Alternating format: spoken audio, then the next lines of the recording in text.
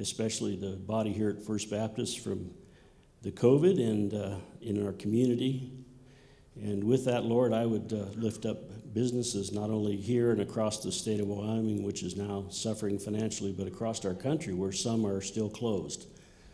And Lord, we need your wisdom to lead us through this trouble. And Father, I lift up Chad as he comes to bring us that word, and I know there's going to be something in it for each of us, and I thank you for the time that he takes to prepare these messages. And Lord, I pray that it's a blessing to each of us. And Lord, I want to also thank you for the generosity of this church body and the support that we have, Lord, to keep going forward in the community of Sheridan. We pray these things in Jesus' name. Amen. Thank you, Dick, and good morning. Thank you all so much for being here today. Although I've got some bad news for you, it turns out you're not as virtuous as you may think you are. The Harvard Dean of Business came to this realization, and he says we suffer from something called moral overconfidence. He said the gap between how people believe they would behave and how they actually behave is not the same.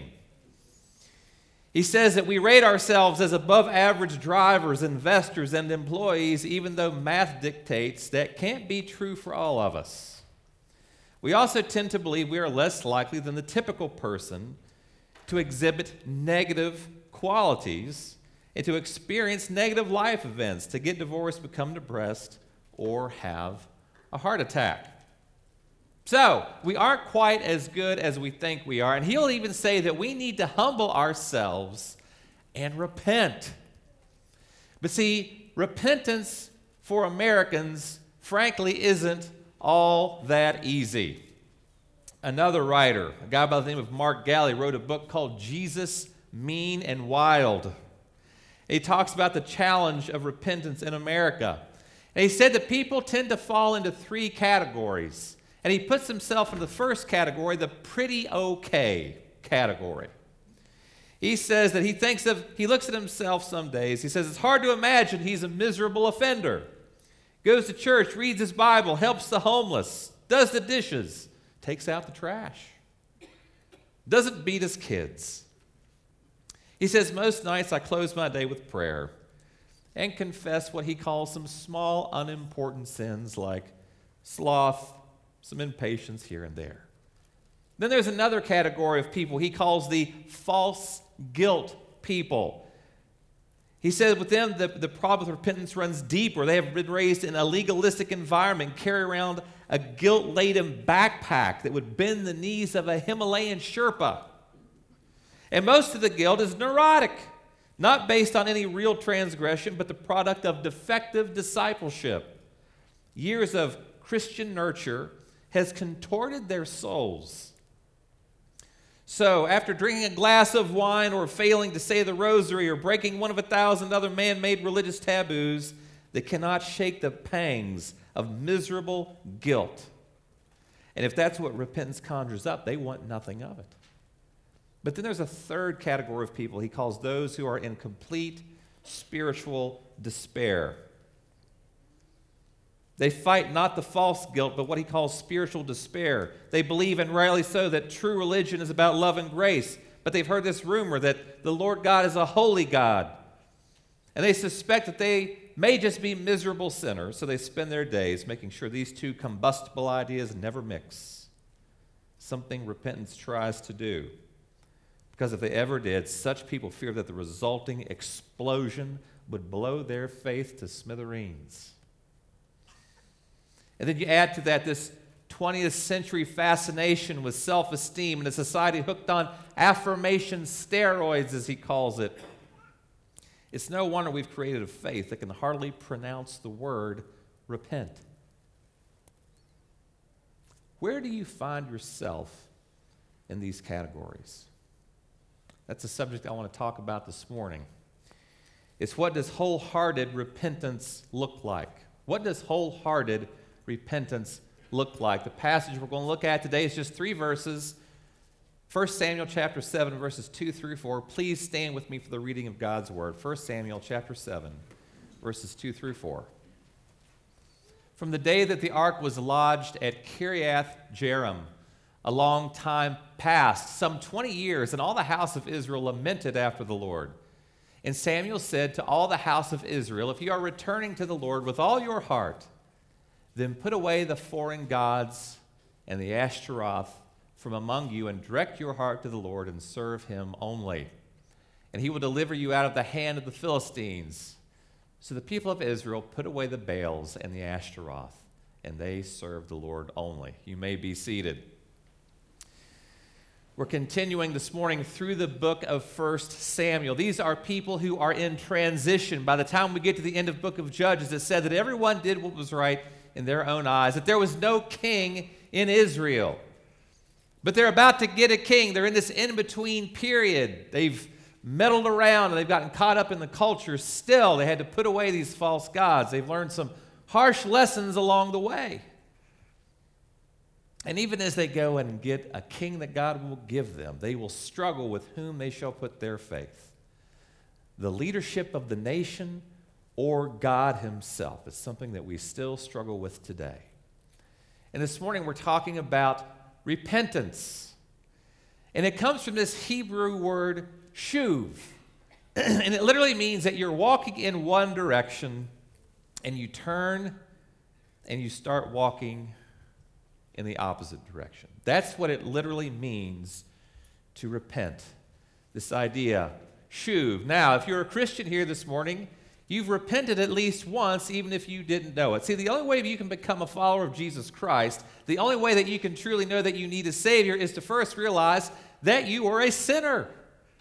And in that admittance that you are a sinner and that you need a Savior and that you look to Christ and you put your trust and faith in Him, there is within that a turning from the old way of life, a turning from the false saviors that you did have, and a turn to your new Savior, Lord and Savior, Jesus Christ.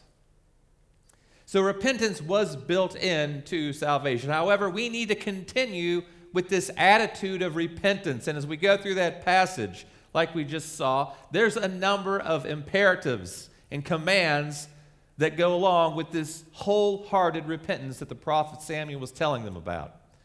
So this morning, I want to go through those commands. And first of all, we see that, you saw this last week when Pastor RP was talking about that ark moving around and the state of the Israelites up to this point. There was a need to accept the preparation of repentance. And then we see that they're called to get rid of their idols, commit to God, and finally serve God. So we'll walk through these commands as they've popped up in our passage today. So we'll start out with the preparation. God's people had treated the ark as though it was some kind of a lucky rabbit's foot. They thought they could just pop it into battle and they wouldn't have any problem with the Philistines. They would be victorious. But they forgot about the way they were living and the false gods around in the culture around that they had brought into their own way of worship and life. And they're called back. And God showed them the futility of their thinking.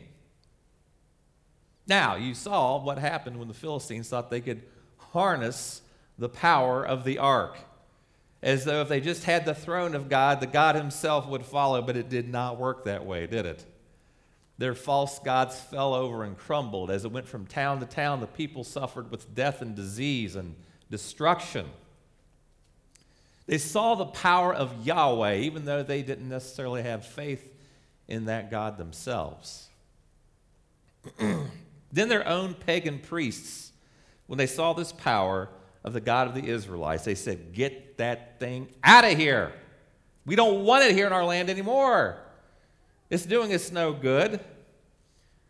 And then they brought the ark back, but still, even with the ark back in their presence, the people didn't get it.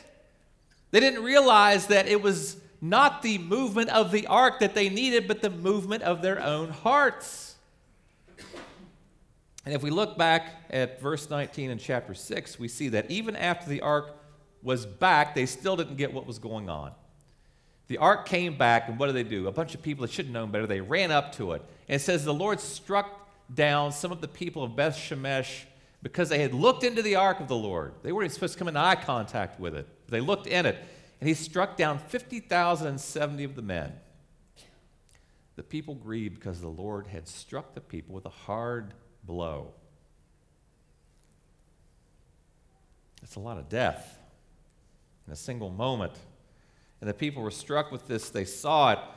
And even after the ark was returned, the people treated it with no reverence, as though it was just a gold box. And by the time we get to the next chapter, it says in verse 2 of chapter 7, from the day that the ark was lodged at Kiriath Jearim, a long time passed, some 20 years, and all the house of Israel lamented after the Lord. Now we're seeing, now God has their attention. Now we're seeing something happen. After 20 years, after God placed this longing in them through his actions, the people were going to return to him. See, God himself ultimately reveals sin. In Romans chapter 7, it tells us that the law of God was given to us so we would know what sin was. But still, knowing what it was didn't keep anybody from committing those sins. It showed people, rather, they had a need for a Savior. And our Savior came. And he came and he told the disciples, you're going to need help. And in John chapter 16, Jesus tells his disciples, nevertheless, I tell you the truth, it is to your advantage that I go away, for if I do not go away, the Helper will not come to you. But if I go, I will send him to you. And when he comes, he will convict the world concerning sin and righteousness. This is a reference to the Holy Spirit.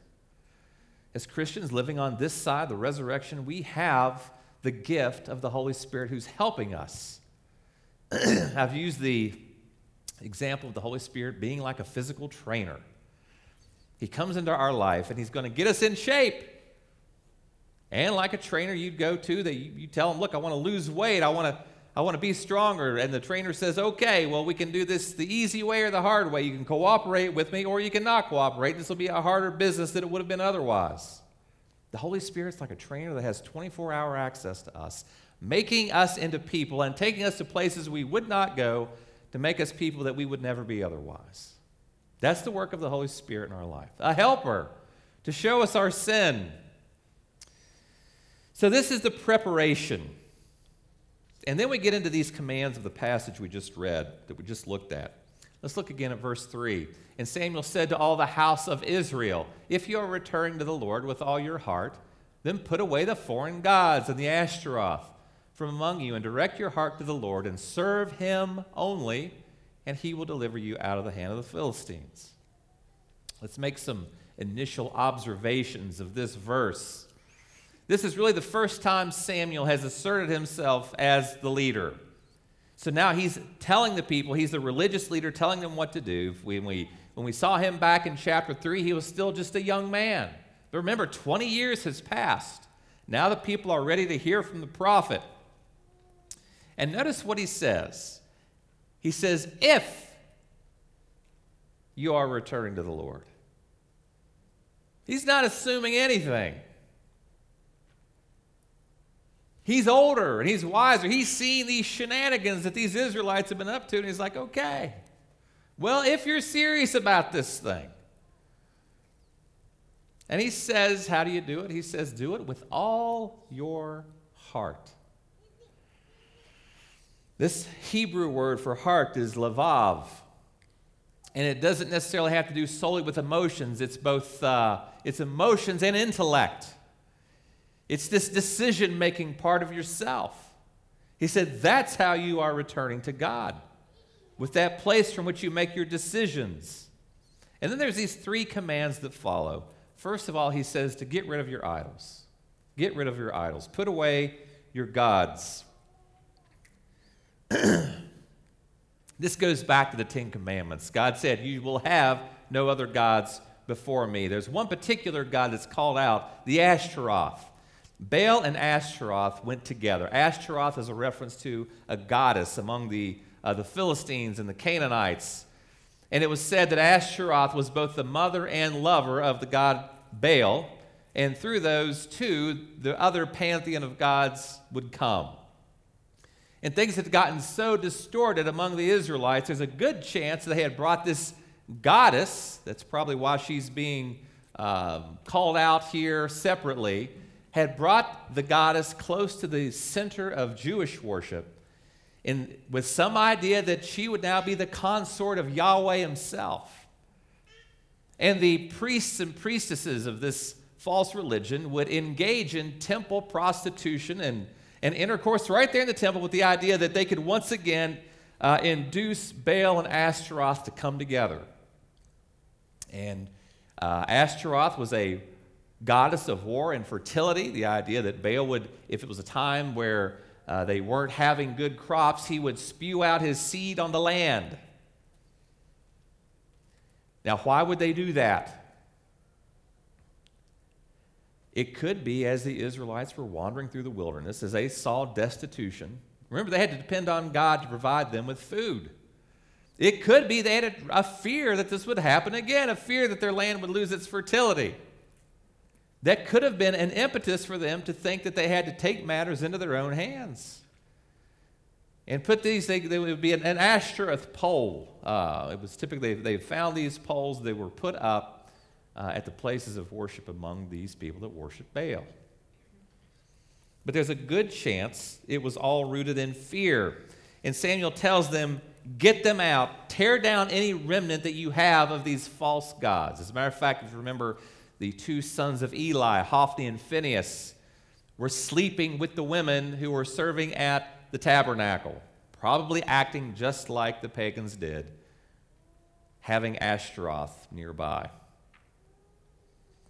Fear is often what produces idols in our lives. And I like the way one commentator states this issue. It is our human tendency to turn away from God and to the gods of fertility all around us, to neglect our relationship with him in our pathetic attempt to grasp the promise of momentary significance by depending on anything other than God.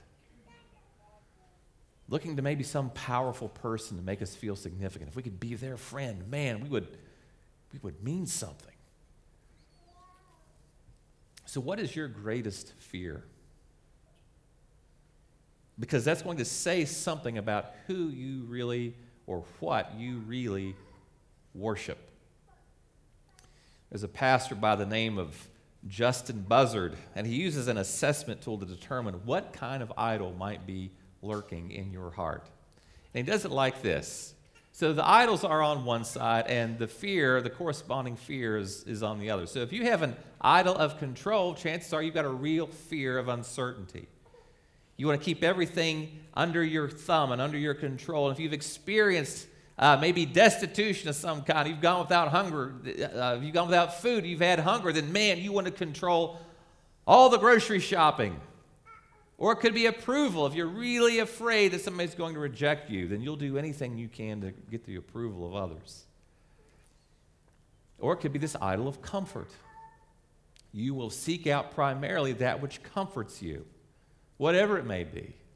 It could be a drug, a drink. It could be pornography. It could be physical comforts. I think this is probably one of my greatest idols. We have a culture that's pushing lies all the time. And will we seek to make ourselves comfortable by not addressing the lies of this culture?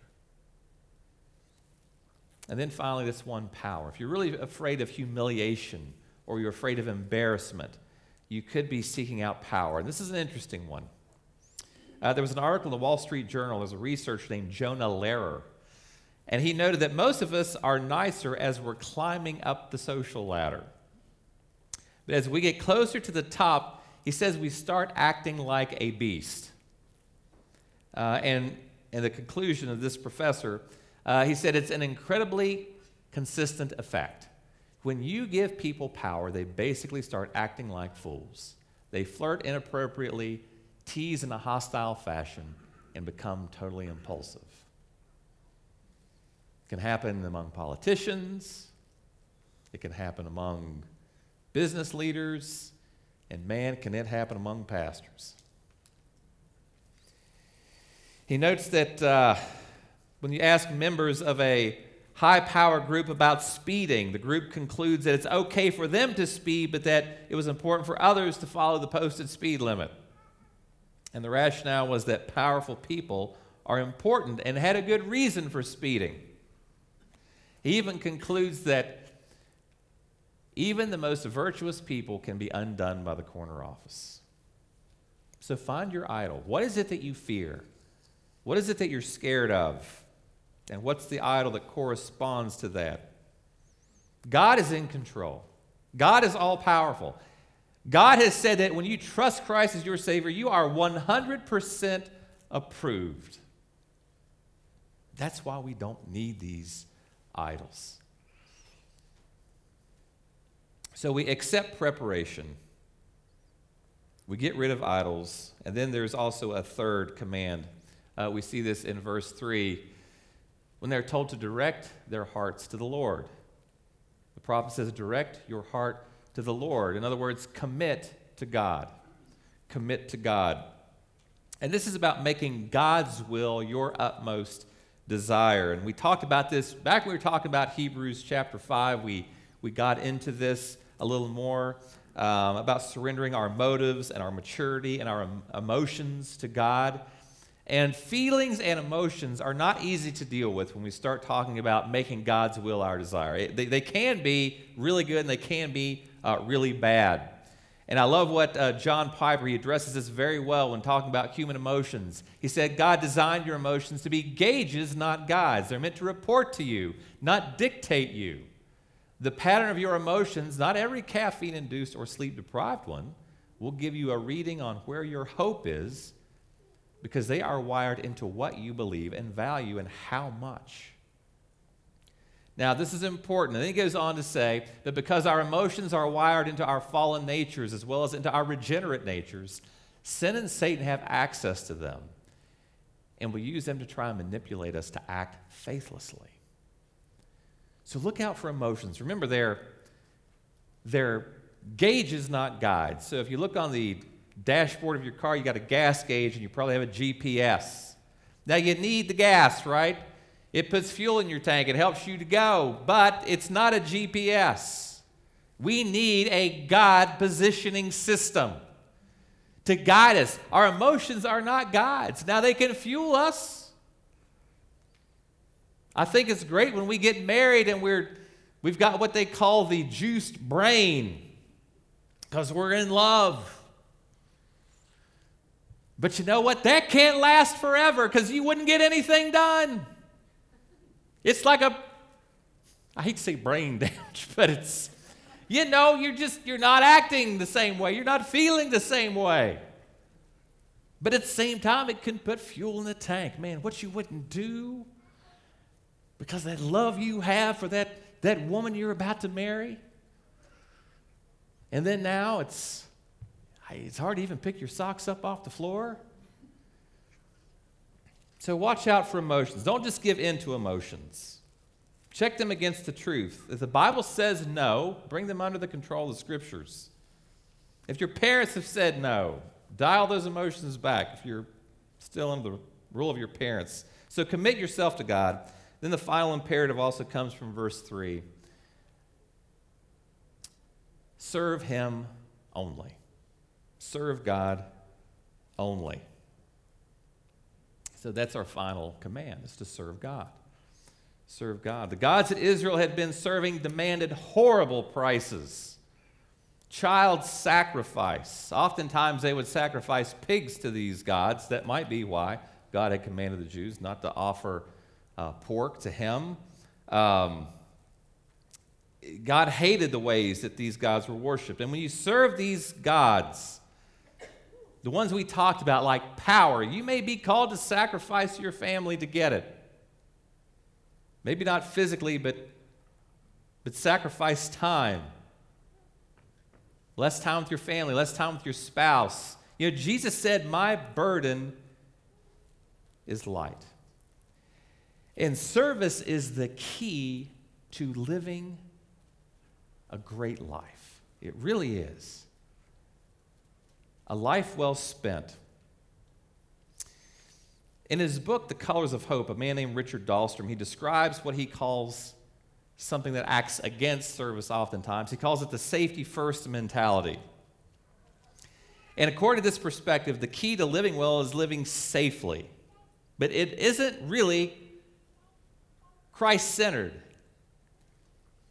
And he says, if we lock our doors, get an alarm system, save 10%, make sure your investment is insured, take your vitamins, minerals, omega-3s, the ginkgo biloba, and St. John's wort. Eat lots of soluble fibers, exercise, get your colonoscopy. And that should do it. You're safe, right? Now, those aren't necessarily bad things. But then he throws up these two examples. One was this incredible athlete named Pete Maravich. They called him Pistol Pete, professional basketball player in amazing shape, but he dropped dead at the age of 40 years old shooting basketball. Then there's this other woman, one of the women she's lived just about longer than anyway. She passed away at the age of 122. And she didn't stop smoking until she was 117 because she said she could no longer see the end of the cigarette to light it. So this safety first posture, he says it's wrong on several levels, but first and foremost, the good life in Jesus is never defined in terms of length or comfort. To the contrary, Jesus said those who seek to save their life will lose it, and those who lose their lives, spilling them out generously in service to others, because of love for God and humanity, will find them. So use the gifts that, God gave us gifts to gift to the church. That's the purpose of the gifts that God gives us. So serve him. And putting this all together, there's the thing I just read. We see that the Israelites did what the prophet had told them. It says, so the people of Israel put away the Baals and the Ashtaroth, and they served the Lord only. So repent wholeheartedly by finding your fear and turning from your idol to God. Think about it. What are you afraid of? What kind of idol have you created? Could be significance, control, power, those things we talked about. I want to close with this story about a missionary named Leslie Newbigin. This was a long-time missionary to India who was about to go and visit a group in India that he had ministered to before. They knew that he was coming. And there was no road into this village. You reached it by crossing a river. You could do it either on the south side or the north. And the congregation thought he would come by the south. So they arranged all of the items of a celebratory ceremony. They had an Indian village that had music, fireworks. There were garlands, fruit. They had dancers, all at the southern end of the village, anticipating him getting there. He said, unfortunately, I entered the village at the north end, and there are only a few goats and chickens. Crisis! Then he actually had to go and disappear in the jungle for a while the people did a U-turn and came back and reassembled at the north end where he was going to enter. Then he reappeared. He said, this is what repentance means. We kind of get a wrong impression of it, he says in the New Testament, by turning away from our sins. This might look like a traditional call for moral reformation, but that's not the point. There's nothing about the sins in the text of Mark 1. The point is this, that the reign of God has drawn near, but you can't see it because you are looking the wrong way. You are expecting the wrong thing. What you think is God isn't God at all. You have to be, as Paul says, transformed by the renewing of your mind. You have to go through a mental revolution. Otherwise, the reign of God will be totally hidden from you. Yes, we do turn away from our sin, but remember what we are turning back to. And maybe I should say, remember who we are turning back to when we turn from our sins and follow the Lord again. Please pray with me. God, we thank you for the salvation you made available through your Son, Jesus Christ. And Lord, I pray that you would show us those idols in our hearts. Give us the strength and the courage to turn. We thank you for helping us in this, Holy Spirit. I pray that we would be cooperative with your ministry in our life, that we wouldn't grieve you I pray that you would help us to love each other well and encourage each other, even as we are all in this process and gaining this attitude of repentance. I pray for everyone here today. Lord, I pray that this COVID virus would leave us and leave us quickly. It's the name of Jesus we pray. Amen. Peace to you. Thank you for being here this morning, and you're dismissed.